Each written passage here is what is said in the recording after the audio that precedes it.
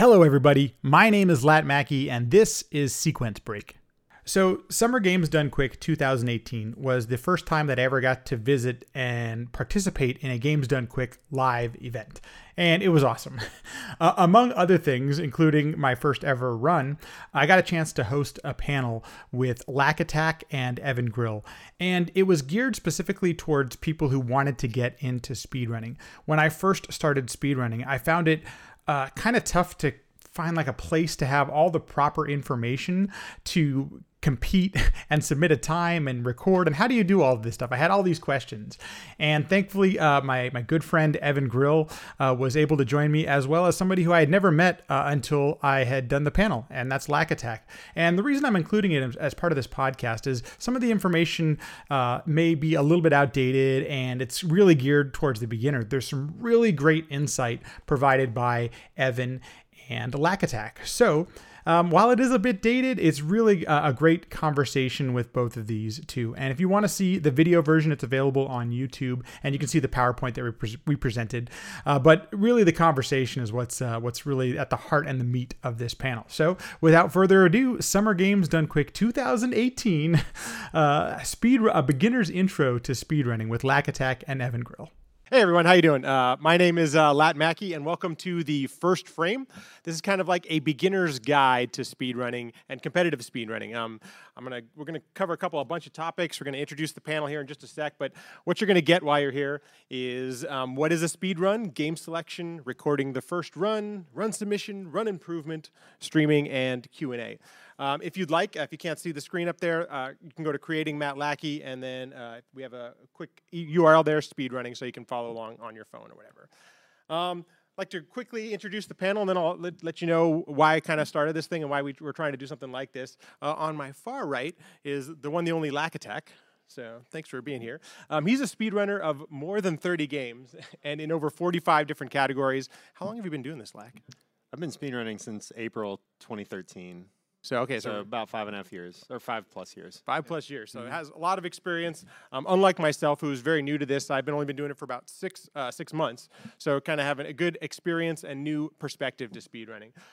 He's a current world record holder in City Connection, The Legend of Zelda, yes, and Doki Doki Panic. But I assume you've held road records in other games as well at different times. I've held records in Super Mario RPG and a category of Mario 1. We did co-op run with Darbian, who you may have heard of. But we did Mario and Luigi, and we got the record in that. It was pretty fun. Very cool, man. Very cool. That's a cool guy. I love the game.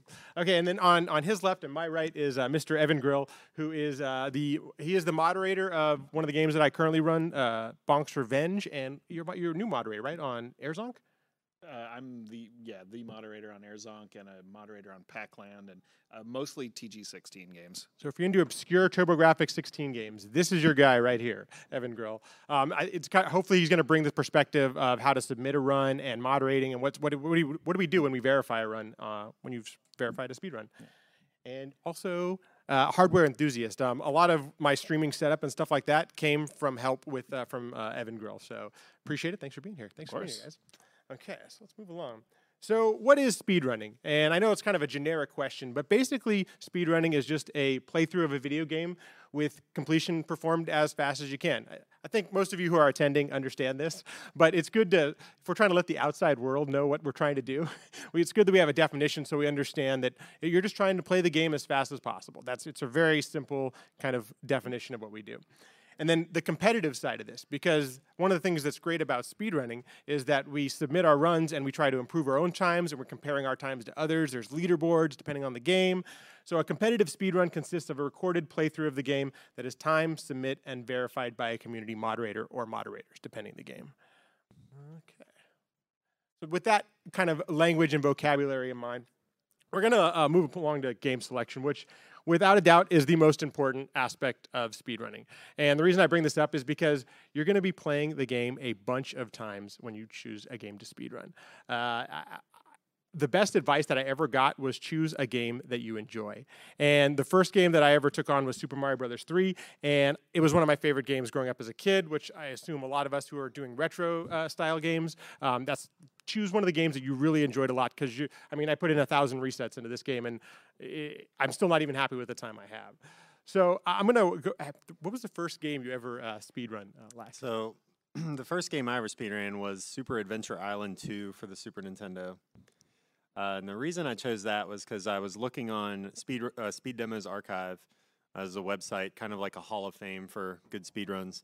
And I didn't see that game on there. And so I assumed that there was no time for it. So I said, well, I could get the world record in this right now by just completing a run. Absolutely. And so I did. And it was about an hour and 2 minutes.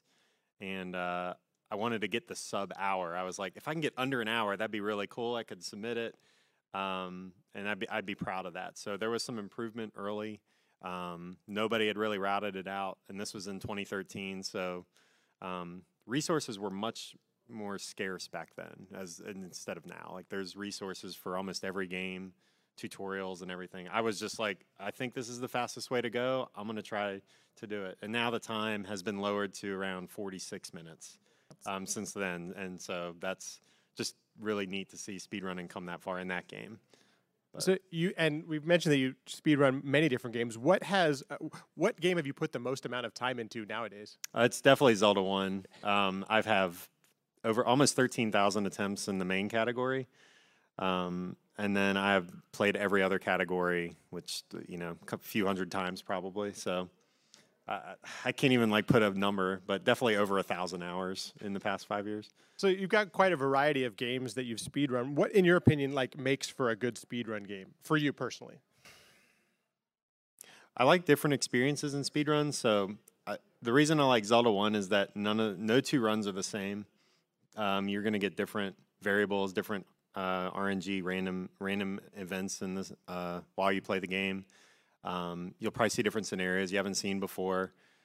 Zelda 1 is a very deep mental game, so you're counting along, trying to force drops and stuff as you're playing, and so that kind of keeps the game fresh as you play it. I also enjoy something like Super Mario 1, where it's literally the same thing over and over. I want to, kind of zone out and just play a game. Might not want to think as much.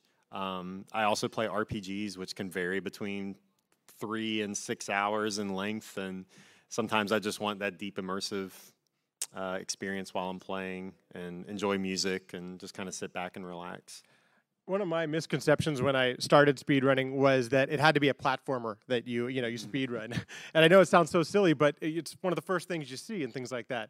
But as I've grown into the community and everything like that, it really comes, almost any game can be speedrun. I mean, I can't think of a game. I mean, recently for 12-Hour Challenge, Darbian was speedrunning, Wii Golf. Yeah. Mm-hmm. So, I mean, if we can do Wii Golf, it seems like there's no,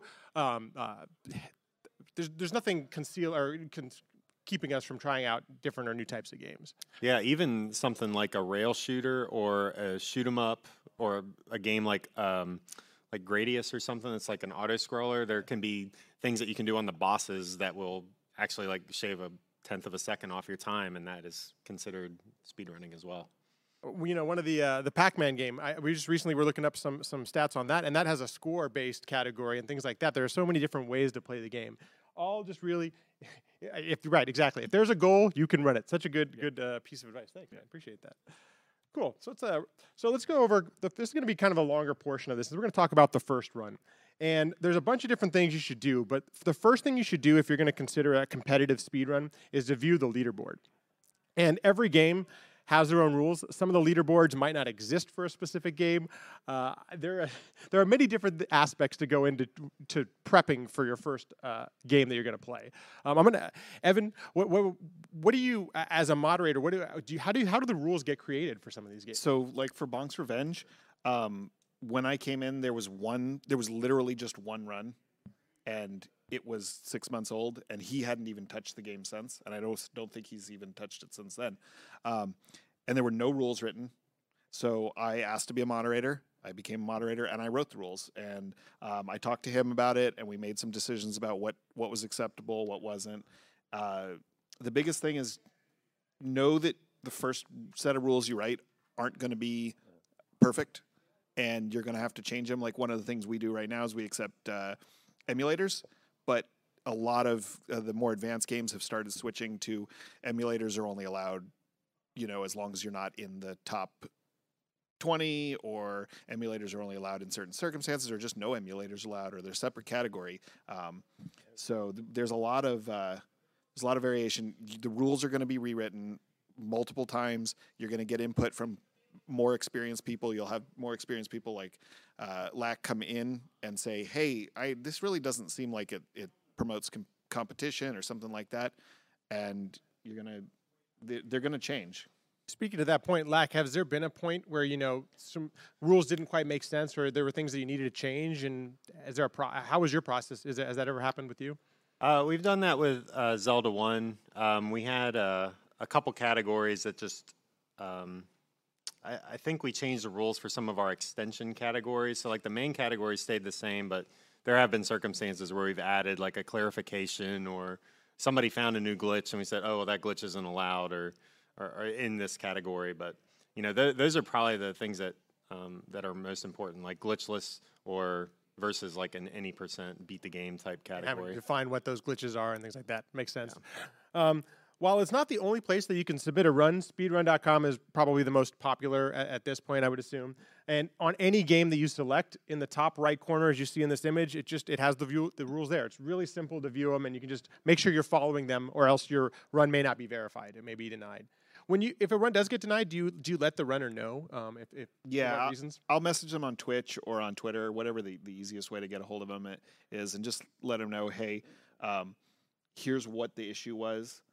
Sometimes there's timing issues, like they started a second or two too late, and sometimes I'll work with them and make sure that see if we can time it separately, and then figure out what the time was.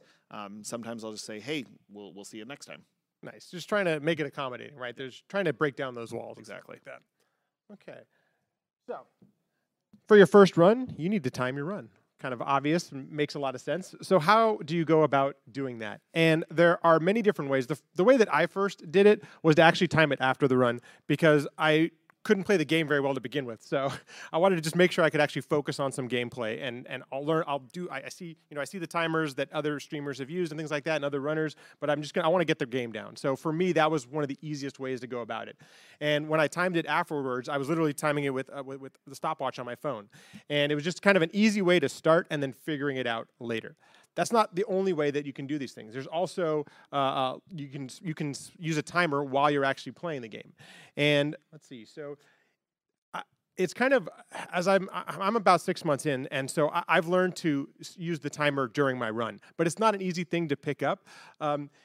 Did you always start out splitting your runs right away, or did you ever try any of the other different types of timing ways? I've used a timer the whole time I've been speedrunning, because I saw people play with timers on their stream layout, and I said, well, how can I get this? So I used WSplit. So if you know what WSplit is, then you're probably an old boy, but that came out before LiveSplit, and it was just a timer, and you could add splits like you see there on the right of that image. And I put a lot of work in my splits. Like LiveSplit lets you put in pictures, and you can do sub-splits. You can make them look nice. You can have different colors for if you're ahead or behind. So you can show your previous runs. I've noticed you do that on your Zelda runs. So. Yeah, there's a lot of functionality. Absolutely. One of the ideas about taking this on was I wanted to just use stuff around my house when I did my first run. So what do I have around the house, and what's free? What do I already have, so I don't have to buy or learn any new equipment? So that was kind of my idea too, about timing it afterwards. That I didn't have to figure out all of the technical side of it yet, because I wasn't quite knowledgeable. So you said you've mentioned you split during your runs, and you've always been doing that. What are the benefits of splitting during the run? So for a viewer, so it's really for your kind of personal feedback. You're like, well, is my run any good? Am I doing well versus my past performance? It's better if you're streaming. It lets your viewers know while you're streaming, how are you doing? Because they'll say, how are the runs going? And you say, well, you can look at the splits. But I always have split while I'm playing. Yeah. Do you, Evan, from the moderator side of things, do you automatically accept the splits that are on screen? How does it work with verifying runs? So the most important splits are starting and ending, and that's usually all that matters, because all the splits in between are just what help you learn where you're slowing down. So I look for it starting at the right time. I look for it to match when it's starting, and then I look for it to match the end. We've had some instances in the past where people will split late on their final split, and then we're trying to figure out frame by frame where they actually hit the end. The best thing you can do is if you're not really competing for frame perfect, like I beat you by 2 frames, Mario just 1. go with where you split it. You might be off by a few hundredths of a second or a tenth of a second or something like that, but it's a lot easier for the reviewer to do that. But once you get to like Super Mario Brothers 1, where it's literally they're saving a single frame and setting the world record, that's when you actually get out the frame by frame clicking through. And Like, have you ever gone back and actually retimed a run? Oh yeah, I have gone back and frame counted using different software and loaded my video in and then counted the individual frames. I did that in Lost Level or Super Mario Brothers 2 Japanese version. And I did that. I was going for a goal, and I was actually 1 frame short of my goal, so I had to continue playing. But I have used those to time out runs. Cool, very cool. Okay. So that's kind of like timing in a nutshell. And for me, at least, I still sometimes forget to split and sometimes forget to do these things. And the nice thing, knowing that I can go back and time it afterwards, is kind of just a safety net to feel a little bit better about the run. Okay, so here's the first run. And so you want to record yourself playing your run through. The only way that you can submit a competitive speedrun is to record what you're doing. There are very elaborate setups, but literally, if you were to put your phone on a tripod and shoot your television screen or shoot whatever screen you're playing on, that counts as a run. Before we had Twitch and all this kind of stuff, I wasn't streaming at the time, but that's, that was a perfectly acceptable way to submit a run. So you don't have to invest in a lot of hardware or software or anything like that to submit a run. One of the easiest ways I've found to record my gameplay is with OBS, which is a software that's available online for free. It's actually how we're recording this panel right now, and it's super easy and friendly and is really powerful and gets you right up and going right away. So if you were playing on an emulator, which may be the way that's easiest to get started if you're playing a retro game or if you're playing a PC game, OBS just records your screen. Nice and easy. You can pop the timer on there if you need to, or you can just do a full screen, full bleed capturing your gameplay. So pretty simple. And I'm going to go here. So this is the next one. So how do you record gameplay from a console or something else other than what's on your computer? Well, you use a capture device. Probably many of you have heard of this. There's 2 different kinds of capture devices. We have one here. we actually have 2. Oh, we got 2 of them. Great.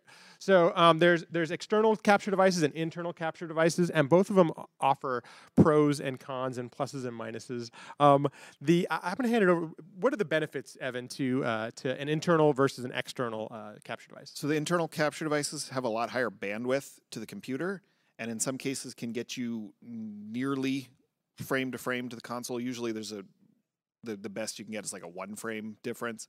But that's sometimes playable. Depending on the game, you may be able to just play literally on the screen. You don't have to have a second screen. The externals are really nice because you can travel with them. So, we can stream right here from the hotel room if we wanted to. The externals tend to be a little easier to set up because they're designed for consumers, whereas the internal capture cards in a lot of cases are going to be professional cards. They also, the internal cards being professional cards, tend to be a little more tolerant of different signals.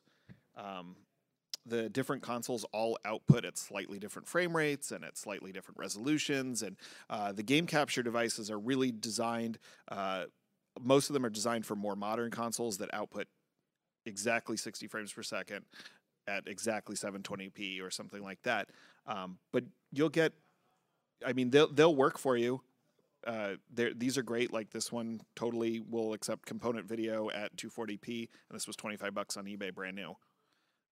It doesn't require you to go out and spend hundreds and hundreds of dollars. And you can, just in case you're wondering. Yeah, there's no limit to what you can spend on your stream setup. But you can get started if you want to play from your console on your TV at home and then capture it. You can get started for probably like $60. Capture device, cables, splitter. Yeah. And that's really all you need. Right. If you want to do it that way. If you're Yeah. playing emulator, you don't need anything. You just need a computer. Just need to right, exactly, stuff you already have at home. I think that's kind of the nice thing too about, and we're gonna go through this a little bit during the presentation, but that there are really a bunch of different. It's just a matter of how much you want to invest into it. It is still a perfectly viable and acceptable to submit a run literally filmed on your cell phone. So that's really the key thing. But then they make these great devices. Like I didn't realize that was only $25. I mean, that's fantastic. We can and the internal capture card I have in my computer when it was brand new was like $500. It was a professional capture card. The one you see on the screen right now, the internal one, that's the one I'm actually using. It's a DataPath Vision card, and eBay $80, and it accepts a million different types of formats. I push some craziness that we'll get into through my capture device, thanks to Evan and talking me into buying more stuff. But it's nice if you start to invest in this stuff if you have a capture card that can accept a bunch of different formats. Yeah, the first capture card I used was $30. It was a Dazzle DVC 100. Nice. Accepted composite video. I had to do a workaround for the audio. A Darkman actually could speak to. We worked through something before, but I used that for years and didn't have anything else. And I noticed I think you still stream on composite, don't you, for your... I do. I have not done any upgrades or anything. I use a GV USB 2, which is probably the most popular retro or composite. And it also has S-Video. Capture device, and you can get those for about $35. Nice. And the for the viewer, it's still a very enjoyable stream, but it gets the point. Your run can be verified. It's not sub quality or anything like that. Okay, so once you've figured out a way to actually get your console or your emulator or whatever it is recorded, you have to obviously submit the run. YouTube is just the easiest platform for all of us because it basically you can upload almost any format to YouTube and it'll save the video. One of the struggles with Twitch is that it will save your runs and everything, but you have to specifically highlight your video to save it. And the player, I don't know about others, but I have struggled with the reliability of the actual Twitch player, especially for videos that are from years before. So that's why I choose YouTube over others. I don't know if you guys feel the same way or not when you've submitted your videos, but... I exclusively use the Twitch highlight feature. Oh, you okay? So Yeah, I use Twitch Highlight and I submit those runs to speedrun.com, but I will export the video to YouTube as a backup. Got it. Fair point. So basically what you want to do when you submit your run, create an account on speedrun.com. It's free. It's easy. You just put your info in there, and then you search for your game and you submit the run. And here's what a typical run sheet looks like. You have to input the game, the time, the console, the region, and depending on if you've used an emulator or not, that may be one of the things you need to select for the platform. Because, like we mentioned before, different games might have an emulator category, and then a link to your video.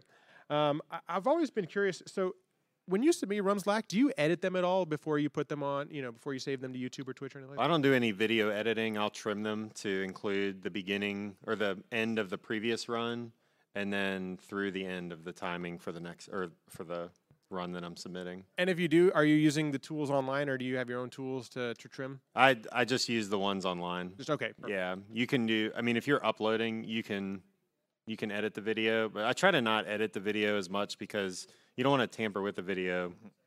Once you're getting, when you're getting started, you just highlight the video and submit it. It's no big deal. One of the things I do like about using YouTube as well is it does have editing tools, so you can actually trim right there on YouTube, and you don't have to download any extra software or anything like that. Plus, I assume, Evan, that you're thankful when the video is actually just the gameplay. Yep. I pretty much every time I've seen a first run submitted, it usually is the run will be 5 minutes of a 45-minute video, and they'll say, "Oh, starts at this time." I'm like, well, if you know when it started, why didn't you just cut it down? Yeah, it's just about education and like I moderate several games too, and so if I go to verify a run and they just did their entire broadcast, like one example is the broadcast is going to be deleted after a certain amount of time, so you'd want to highlight and get that down to something. If somebody actually wants to watch your run, they would rather see the highlight instead of the entire stream. So. How long does it take to verify a run? I know it depends on the game, but what's it? The bare minimum time would be the time that the run takes. Usually there's a little bit of inspection at the beginning, inspection at the end, just to make sure that the splitting's right, and then I'll watch it and be looking for any weirdness.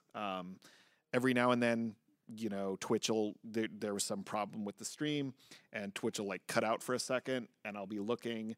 One of the big things I look at is, did the score change in between there? Yeah. You know, did the amount of life they have change, that kind of thing. Anything that would tell me that the video's been altered, that's been spliced together with 2 runs. So you are looking for that during the verification process. I am looking for that. Yeah, I mean. So yeah, one thing that helps with verification is the question you're asking is this person capable of this time? You know, for runs that are newer players or just submitting, I honestly don't watch their video. I look at the time, I'm like, okay, that looks good. That's good. I'm verifying. Obviously, Evan has much higher higher standards for the Bonks adventure. Well, Bonks Revenge. Sorry, Revenge. But to be fair, those runs are a lot shorter. And we have 5 runners. So, okay, so it's a good. But that is a big thing though. Like newer runners, if their time is 500th. Yeah, you're probably not going to put as much time into verifying. Or I am personally not going to put that much time verifying runs. And speedrun.com is a community site, so right. like all the games that I moderate, we require video proof. Not all of the games require that. It's true. But it's available to anyone else, and that does happen. People will go back to watch a run a lot of times to see what this person was able to do, to learn from it, and they'll go, hey, this is funny. Like, what's going on here? Yeah, and then you can, from that point, kind of validate whether it's a legit run or not, or see if there's anything fishy going on. Absolutely. Okay. Makes sense. You click the submit button. Sometimes it's been a couple days. Sometimes it does. For my Mario 3 submits that I've done, sometimes it can take a week or 2, depending on. So many people are submitting to Mario 3, obviously. So I know it depends on the game and that kind of thing. I would definitely say that runners or times near the top of the leaderboard get much more scrutiny than the times at the bottom. Yeah, but makes a lot of sense. Shouldn't discourage you. Always submit your runs. It's fun to track, especially if you're going to stay with speedrunning, to kind of see your progress over years. I mean, that's what I do. I always submit every PB, even if it's by 1 second or less. Just always submit. It's a really good idea. Actually, I didn't think about that. The longevity, you can actually track your progress and everything like that. Yes, and there's a lot of functionality on speedrun.com, and it's growing so that you can analyze your splits over time. There's other sites too. Splits.io is another great site. You can just drag your splits file to the website, and it'll process it and show you all kind of statistics about your split history. Very cool. So you can see where you need to work on or what need. It makes a lot of sense. Where you compare to other people too. So it's a very good community site. Very cool. So after going through all that, you've finished your first run. So how do we get better? It's going to be the next part here. And there are many different tools to improve on a run. One of the nice things, so many games, not all games, but many games nowadays have a tool-assisted speedrun. And all a tool-assisted speedrun is just using software to beat a game. And so they're able to do things that a human at that time cannot physically do, and it's really helpful to find certain ways to play through certain parts of a game. Even Bonks Revenge, I was very lucky that we had a task available, and so a lot of our strats and strategies that we tried to beat the game were derived from the task, and we're just fortunate to have one. So always take a look at the task video. It's a good, easy way to try to improve your run. Routing, I'm going to throw it over to Lack on a couple of these stuff, but routing can be like a huge, and some people really love it, other people struggle with it. I've enjoyed finding new routes for Bonks Revenge, and as a simple platform, it can't be that amazing. Well, try some things out. You never know. Time some things. That's one of the great things you mentioned about, with Live Split, you can track the ways you're doing things, and it's an easy way to discover, hey, that way is actually quicker than that way. Then there's world record strategies versus beginning strategies, and so for Mario 3, I of course went to Karua and Mitch Flowerpower. Like, what are they doing at the highest level to see? And I was like, okay, wait a minute, I can't do these right away. So, but it's good to try them out and see if you can do some of these things. And you never know. After some practice, you may be able to give some of these things a try, and you put them in your run, and all of a sudden it's 20 seconds faster than you did before. Glitch hunting, which is very simple. You're looking for ways to exploit parts of the game that may be broken. In Bonks Revenge, there's a couple different glitches we exploit, playing bosses in a way that they weren't necessarily designed to do, so we're able to get extra hits on them, things like that.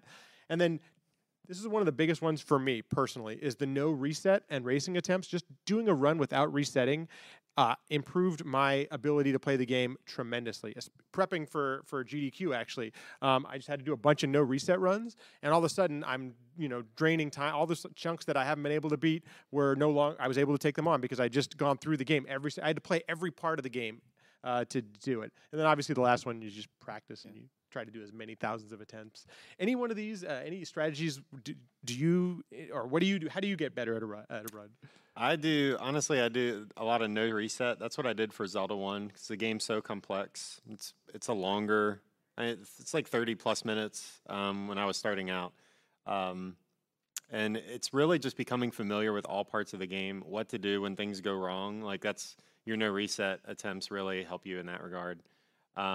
I do save state practice for certain games, like things with a lot of muscle memory, like Mario game, or other platformers. You can use, I think we're going to talk about that later, but I use save states on a flash cart, which allow you to just load a certain room, or when you're trying to attempt like something like flagpole glitch, on Mario 1, you can just reset the thing over so you can get the muscle memory down. And you're just developing consistency. Muscle memory, things like that? Yeah, muscle memory, just being able to react, went to something like an enemy in a different spot or something. That's really the main thing. I'm actually a horrible router. I am very bad. So every route I've come up with in Zelda 1 has been obsoleted. Like they're like, this is bad, almost immediately. So I'm good at the game, but I'm not very good at routing. It's usually up to the other runners in the community to come up with the best route. One thing I see a lot of beginners get, speaking of no resets, one thing I see a lot of beginners get lost in is they learn how to do the first couple levels really well because they've done them a lot, and then they start resetting because they screwed up one little thing, and they are not learning the end of the game, or they're not realizing there's still tons of time left to save in the game. You might have lost a second and a half in the first level, but you still have 4 minutes to make up in the rest of the game. So you can still still get a PB, still get a world record if you're the only one doing the game, or if there's only a few people doing the game, but you're throwing that away because you're so caught up on just that you missed one little thing early. That was definitely me. My first 500 attempts, I'm sure round one or level one. It was, it's just one of those things. And getting out of that habit was huge. So don't be afraid to try those things out. As Lack was going to mention, so first of all, if you've got an emulator, a free way to practice. you can create your save states, and now if you play on console, obviously there's a difference between the way the emulator plays and the console plays. However, it's still a great way to practice. You can still learn to develop some of your own strats or some of your own routing or things like that. But if you're so inclined and you want to invest a little bit, most every console nowadays has a flash card, and all a flash card is you're able to put all your games on an SD card. And this is for an NES one. Did I put it in the right way? Yeah, okay. Let me make a comment. The ROM backups of the games that you own. Thank you. Yes. On the SD card. Yeah. That you legally own, and that we don't want to get sued. Okay. So anyway, so this one's for Nintendo, and what it does is you can just do save states like in an emulator on your console. We're so fortunate to live in a time where almost every console has some sort of flash card available for it. I'm going to make a real quick pitch, though, that if anybody wants to develop save states for a TurboGrafx 16, I would super appreciate it because one does not exist right now. So it makes it really challenging to practice bonks. But these are great, and they're super helpful tools to get better. It also helps when you come to one of these events that you're able to have that and not carry, a stack of 20 carts. It's just really nice to kind of preserve the games too. I didn't have to bring luggage that had all my games with it and everything like that. So, okay. So let's say you want to start trying some new things out. And I would argue that competitive speedrunners at the highest level stream their runs. Obviously, Mario 3 was the first game I streamed, so this is Karua and Mitch, who they're the top record holders right now in Mario 3, and there's a certain aspect of legitimacy to streaming your run. And that is that, first of all, it can be seen by people live. Yes, there could still be some manipulation, all those kind of things. But for the most part, as a community, we've agreed upon that legitimacy exists for those people that are streaming their speed runs. And it's besides that, it's fun. It's really fun once you've started to play the game and you want to share it with other people. I wouldn't have found the Bonk's Revenge community, all 6 of us, if it wasn't for streaming. So I think it's such a great tool for that. Let's see, we got another slide here. So actually, let me go back here a sec. Sorry, apologies. Why should we stream our runs? Like, why do you stream your runs? I find speedrunning to be very boring if I'm not streaming, because if I'm resetting, like, I don't get to share that experience. I find it very valuable to share the speedrunning experience with the community. And so if I'm just playing offline runs, some people like offline runs. I don't really personally care for them. If I'm streaming that, somebody else is able to watch and kind of share in that experience. So I always stream. I couldn't agree with you more. I think it's definitely makes it way less boring, because you'll be resetting a bunch of times. So There's also the aspect that if you get people watching you, you can make money doing it.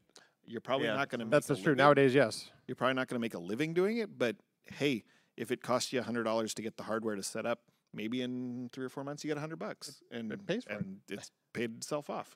Definitely, for sure. So here's what you need to start streaming your runs online. You need a decent internet connection, and that one you actually do kind of need a decent internet connection. I strongly recommend, if you have available, a wired connection. While I don't have the fastest internet at home, as soon as I started going in through the wired connection, I stopped dropping frames. Like the actual stream of itself just improved dramatically. You can do it on a desktop or laptop. You obviously need the capture software, as we talked about before, OBS, but there are others that exist. And then we talked about the capture device, and you need a Twitch or a YouTube account. Both platforms, there's actually other platforms too, but for the most part, especially in North America, Twitch and YouTube are the dominant players, Twitch being the dominant one, but YouTube does have streaming nowadays as well. And then the optional stuff, some people actually do just stream their gameplay. But if you want to take it another level and have some commentary during it and all those kind of things, you want to have a microphone or a camera. A couple different ways you can start this out. I started with the gaming headset. This is just, the Cloud HyperX, whatever. It has a microphone. You can hear your game. You can talk on it. Very simple, very easy to do, and doesn't, once again, using stuff around the house. I just happened to have this one when I got started. Let's see. So. Yeah, I started out, I didn't use microphone or camera. Nothing. Okay, so it was just the gameplay, huh? Mm-hmm. See, once again. It took me like a year plus to actually put a camera on stream. I think I made it a donation incentive. Nice, perfect to start talking. Here's my setup at home, and this is as we're taking the next step. We're moving stream improvements, but this gets a little ridiculous real quick, folks. So I totally understand that part. But if you're into this stuff, it's really kind of fun to make sure that people can hear you. So you want to have a microphone, people can see you. You have a camera. I don't have a green screen setup. Some people do. I always think it's kind of fun to see. It makes it a little more personal, I guess. I think to see see my unmade bed in the background, right? Yeah. Exactly, and how the bed has changed over the years and everything like that. So, but what you do need is you need the computer, and you need if you're streaming retro games. I play on a CRT. I find it really challenging. CRT. Have you ever tried playing not on a CRT? Is it even possible? It's more of what you're used to.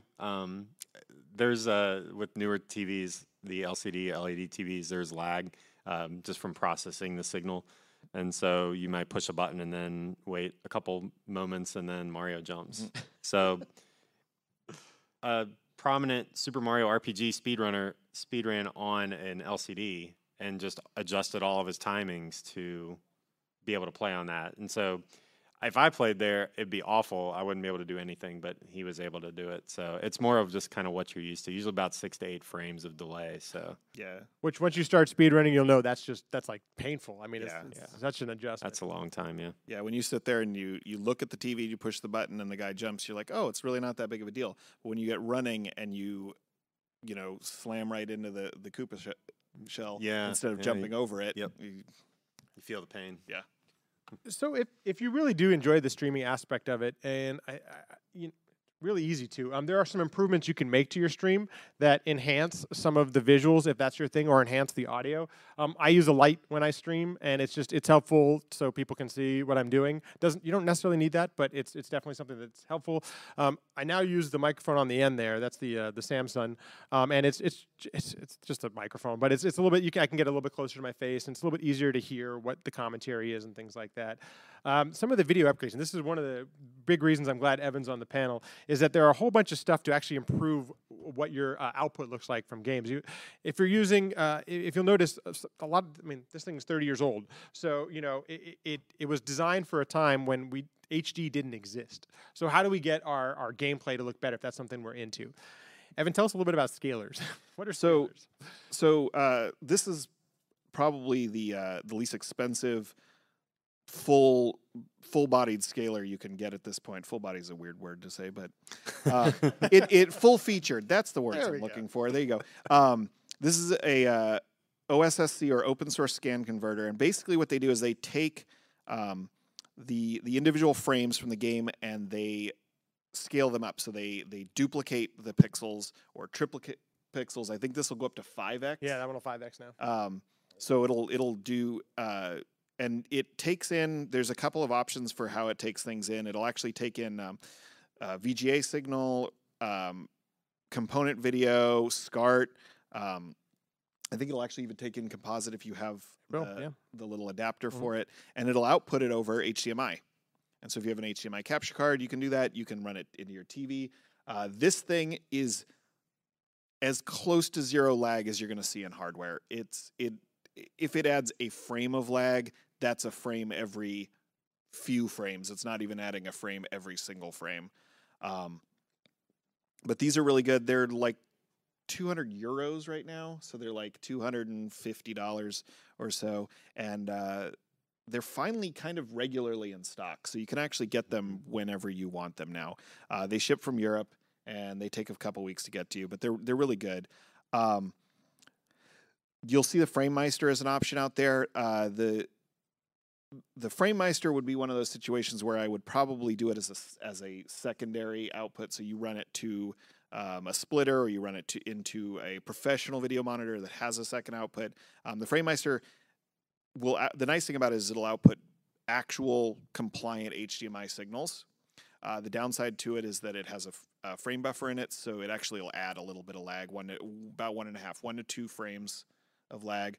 But both are going to produce really nice, crisp visuals. I don't know what. Do we know what they're using out there for?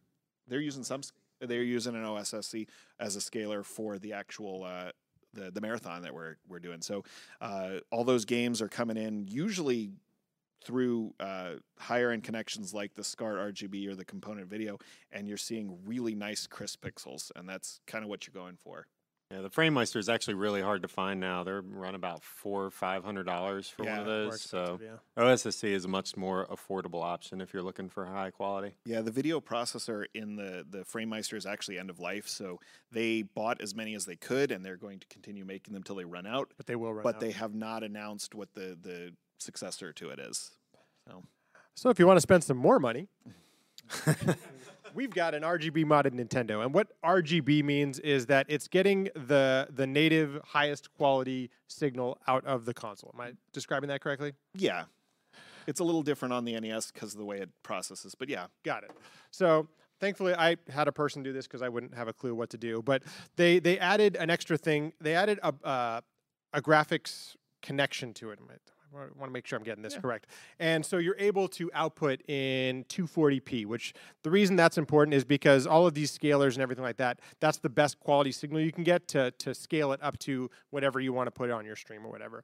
To enhance that as well, there's a company out there, HD Retrovision, makes these cables that will take your whatever RGB signal you have. This one's actually for Genesis that I use for TurboGrafx. There's not one for the Nintendo because you don't need one. You can have its own component out. But I also have one for the Super Nintendo. And these cables are awesome because they take whatever you've got coming out and they're able to plug it into your component. They convert to your component. They have some smarts in here. There's some chips and stuff like that. I don't know if I'm getting all this technicality stuff right, but You're pretty close. okay, close enough. Okay, I know they work awesome. Okay, so if you're looking to improve the signal, The one really nice thing about those, especially even if you're not going to speedrun, even if you're just going to play casually, most of us have a parent or grandparent that still has a big CRT TV, but it was one of the ones at the very tail end, and those have component inputs, and those work great with those. I mean, you will not believe what Mario looks like in Super Mario World until you see it. the thing. The guys who make this, you can actually just contact them. They're super available, and the cables are a little bit more expensive. I think these ones are about $80 or so, but well worth it. They're super well made, heavy duty. I've put a lot of action on them already, and they've held up quite well. So, anything else I'm missing on the scalers or the hardware mod stuff? I mean, It's never ending, really. There's really no end to. yeah, depending on the console you're playing with, you may not need to mod it at all. Like every single model of Genesis outputs RGB natively. You just need a correct cable for it. Almost all of the models of Super Nintendo output RGB. Some are a little bit better than others, but don't spend a lot of money. The biggest thing that if you can take away from this is start with what's free for you, and then work up from there. If you get a day job, you have a little more disposable income, just go for it, you know? So, okay. So, that being said, we do have a few minutes left. Are there any questions or anything that people are interested in that maybe we didn't cover? Yeah, what's up?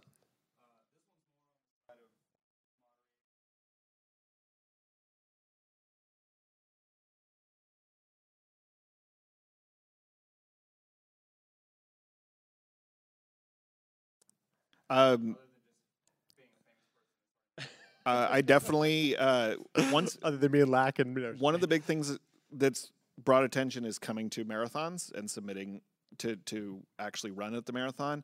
Another one is once this became a thing, I started telling everyone. I was going into other people's streams, being like, "Hey, I just got started speedrunning," and some people hate that, and by all means follow the rules of whoever's stream you go into. But a lot of times people go, "Oh man, Bonk's Revenge! I remember playing that game. That game's great," or something like that. Yeah, have you taken on any more obscure games, Lack? And that. Oh yeah, I've taken on a few. I actually played Big Nose the Caveman here at AGDQ 17, and that was a game I played as a kid. Nobody had ever heard of it. I just started streaming it a bunch, and act interested in the game. There's some like online marathons that you could probably submit to. That like it's hard to get a game that nobody's heard of into a GDQ. Yeah. But I don't know how it happened. I'm just telling you right now. I have no idea why they accepted Bonk's Revenge. Yeah, I mean, sometimes you roll the dice and it works, but I would recommend just looking for a smaller event to try to build some momentum. And like I was just watching OmniGamer play his Game Gear game Sylvan Tale, which I'd never heard of. I think it was Japanese only, but I watched him play it and I was like, this game's actually pretty cool. And so I think it's just kind of exposing people to the game and finding a platform for it. But if you stream it and people come watch, then if you find another game and then there's some crossover there, and I like whatever game that you're playing. Yeah. So Evan definitely knows. I'm kind of on a mission to recruit for Bonk's Revenge, and just a few months ago, our community basically didn't exist. And so I have submitted to every possible marathon I'm able to. And I started, you mentioned online marathon, Retrothon was going on, and they accept almost any game. There was hundreds of viewers watching at that time and everything like that. And so I was trying to just get it out there as much as I can. Evan, did you have to request from speedrun.com to get it to be a moderator or something like that? Yeah, so there was a moderator for the game, and there were no video submissions at that point. And I was wondering, and so I just asked. I said, "Hey, I submitted a run, and it's been 2 weeks, and nobody's reviewed it. Can I be a moderator?" And they said, "Sure, we made you a super mod." And so I have complete control over the game now. Perfect. I haven't heard from. It's not you, is it? No. There's I don't remember who it is, the other person that is the moderator, but I have not ever heard from them. Oh yeah, I don't remember his name or her name. It could be anybody. Cool. Any other questions? Did that kind of answer your question? Yeah, sorry, that makes sense. Yeah, just absolutely. A way to find, I guess, more viewers for, if it's your channel or if it's somebody else's channel that you're a part of. So. Yeah. What you got?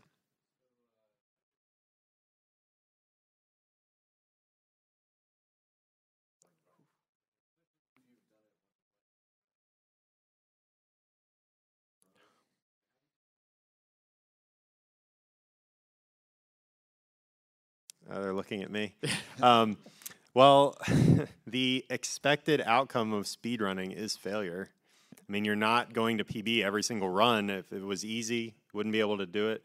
That internal drive of just kind of achieving something in a game is really what gets me or encourages me to continue. I have gotten discouraged on runs, and maybe I'll pick something else up for a while and come back to it. I learned Super Mario Brothers 2 US, and there was one trick that I couldn't get in a run. Everything else was great, and I couldn't get this trick, so I stopped and practiced for like 20 minutes, and then I got it and got a PB. So that's it. It's like 20 minutes, and then you're done. But no, discouraging things can happen. It's really, you have to find it in yourself or your community. The viewers I have will just say, don't give up. I always have the never give up mentality. If I really want it, I just keep going after it. But discouragement can happen, and I practice and just repetition. And so recently I felt like I've been getting worse at Bonk's Revenge. And what I've found out is that I'm playing the game faster in certain sections, so my arrival points have changed for when I reach bosses and things like that. And it actually does have an impact on the way the game plays. And so what's actually been working for me is taking a break. I picked up a new game. I picked up this game, Pac-Land, another game nobody's ever heard of, and it's super fun. It's a great way to get my mind off of it and just take a break. And sometimes unfortunately, I wanted to practice as much as I could for the GDQ run, but like I know that taking some time off has definitely helped. And when it gets late at night, beer, huge help. So just throwing that out there, if that's your thing. So it's many different. Hopefully that helps you out a little bit and rely on the community. We're fortunate to have a. What's your game? Yeah. Oh, okay.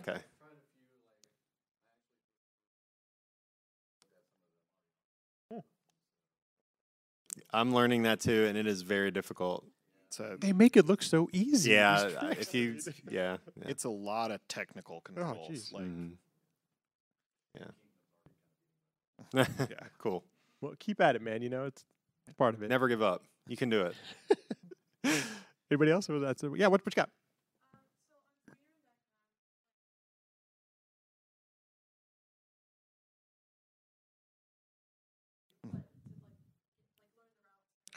Great question. A lot of games have either a guide in the resources section, have a guide, or just watching other videos.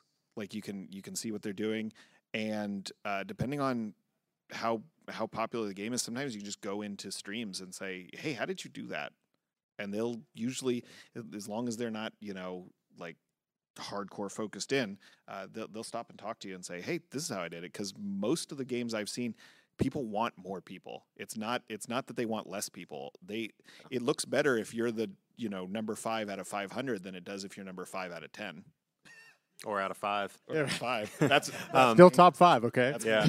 But yeah, speedrun.com, if you go back to that slide that has it on there, like every game has like a forum where you can ask questions. A forum where you can ask questions. There's resources. There's guides. Usually a Discord server, if you're familiar with Discord. Go in there and pop in and ask a question. Depending on how mature your game is as a speed game, there would be a practice cart available, a tutorial available. When I started out, I watched other people's speed runs and took notes, manual notes, and just copied them, essentially. I mean, that's what we're doing, is we're building on other people's experience in speed games and just trying to get better. There also, for a lot of games, there's task notes that accompany the tasks. I know it sounds kind of crazy, but they tell you how they exploited certain things in the game. And it's really interesting. That's actually how I discovered a couple of the glitches, specifically for the first boss. He mentioned that's how he exploited this glitch on the first boss in Bonk's Revenge. Super helpful. You're mentioning games too that nobody's ever even tried. Here's a weird one, but it actually has worked for me. I actually commentated over my own runs, and I just recorded a video and watched it back. Like, did that make sense what I was talking about or what that was? And just kind of identifying the way you play the game might help you improve some of your strategies moving forward with the game. So yeah.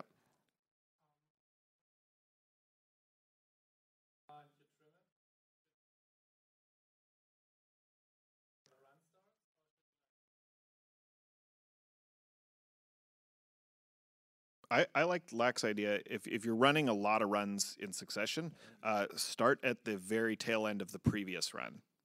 But you definitely a good way is if it's your first run, start the video when you turn the console on, or even before that. Sometimes a lot of submitted videos you'll see will actually have a no signal input detected, where they just haven't even turned the console on, and the capture card's just saying I don't see anything.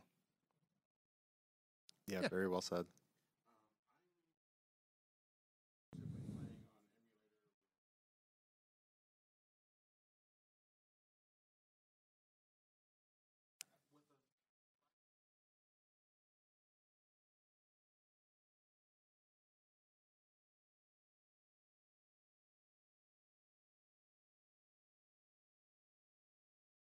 That's a good question. That's a tough one. So first of all, you'll have to do some homework on your emulators. Different emulators emulate the game differently. Yeah. And actually, there's even certain speedrun rules that prohibit specific emulators on them. Mm-hmm. So start there. Look what is recommended for whatever game you're submitting, and then Google is your friend, but also ask the community. Lack pointed to something, the Discord servers. I think that's a really great tool if you're one person, because a lot of us have to, I had to start with emulators. I didn't have anything else. So I think it's a really good place to start, is to ask others what they're doing and how accurate is it, because you'll have people who still emulate the game and they can compare it against their console. So you'll know how that experience is. Yeah. I don't know if anybody else has any other. eBay and Craigslist and garage sales are your friend. There's a lot of thrift stores. It's really just terrible to say this from this point of view of somebody that loves retro consoles, but there's a lot of parents out there that have no idea what they have. And Johnny went off to college, and they're like, I hate looking at this stuff, and they'll sell it off cheap.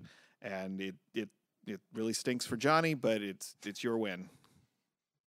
Yeah, emulator is perfectly fine. Learning game, you can get to the top of a game, honestly, on emulator. Like, it shouldn't be an inhibitor. I would say, to echo what Lat Mackey said about just making sure you're using the correct emulator, and really, I mean, that should be a good enough experience. Like, if you want to do console, like, you're gonna have to actually buy a console.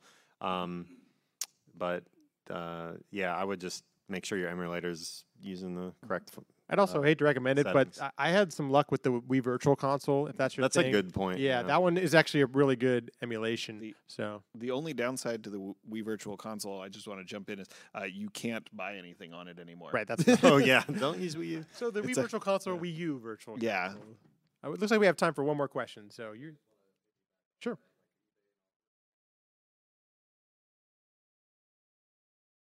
Oh, there you go.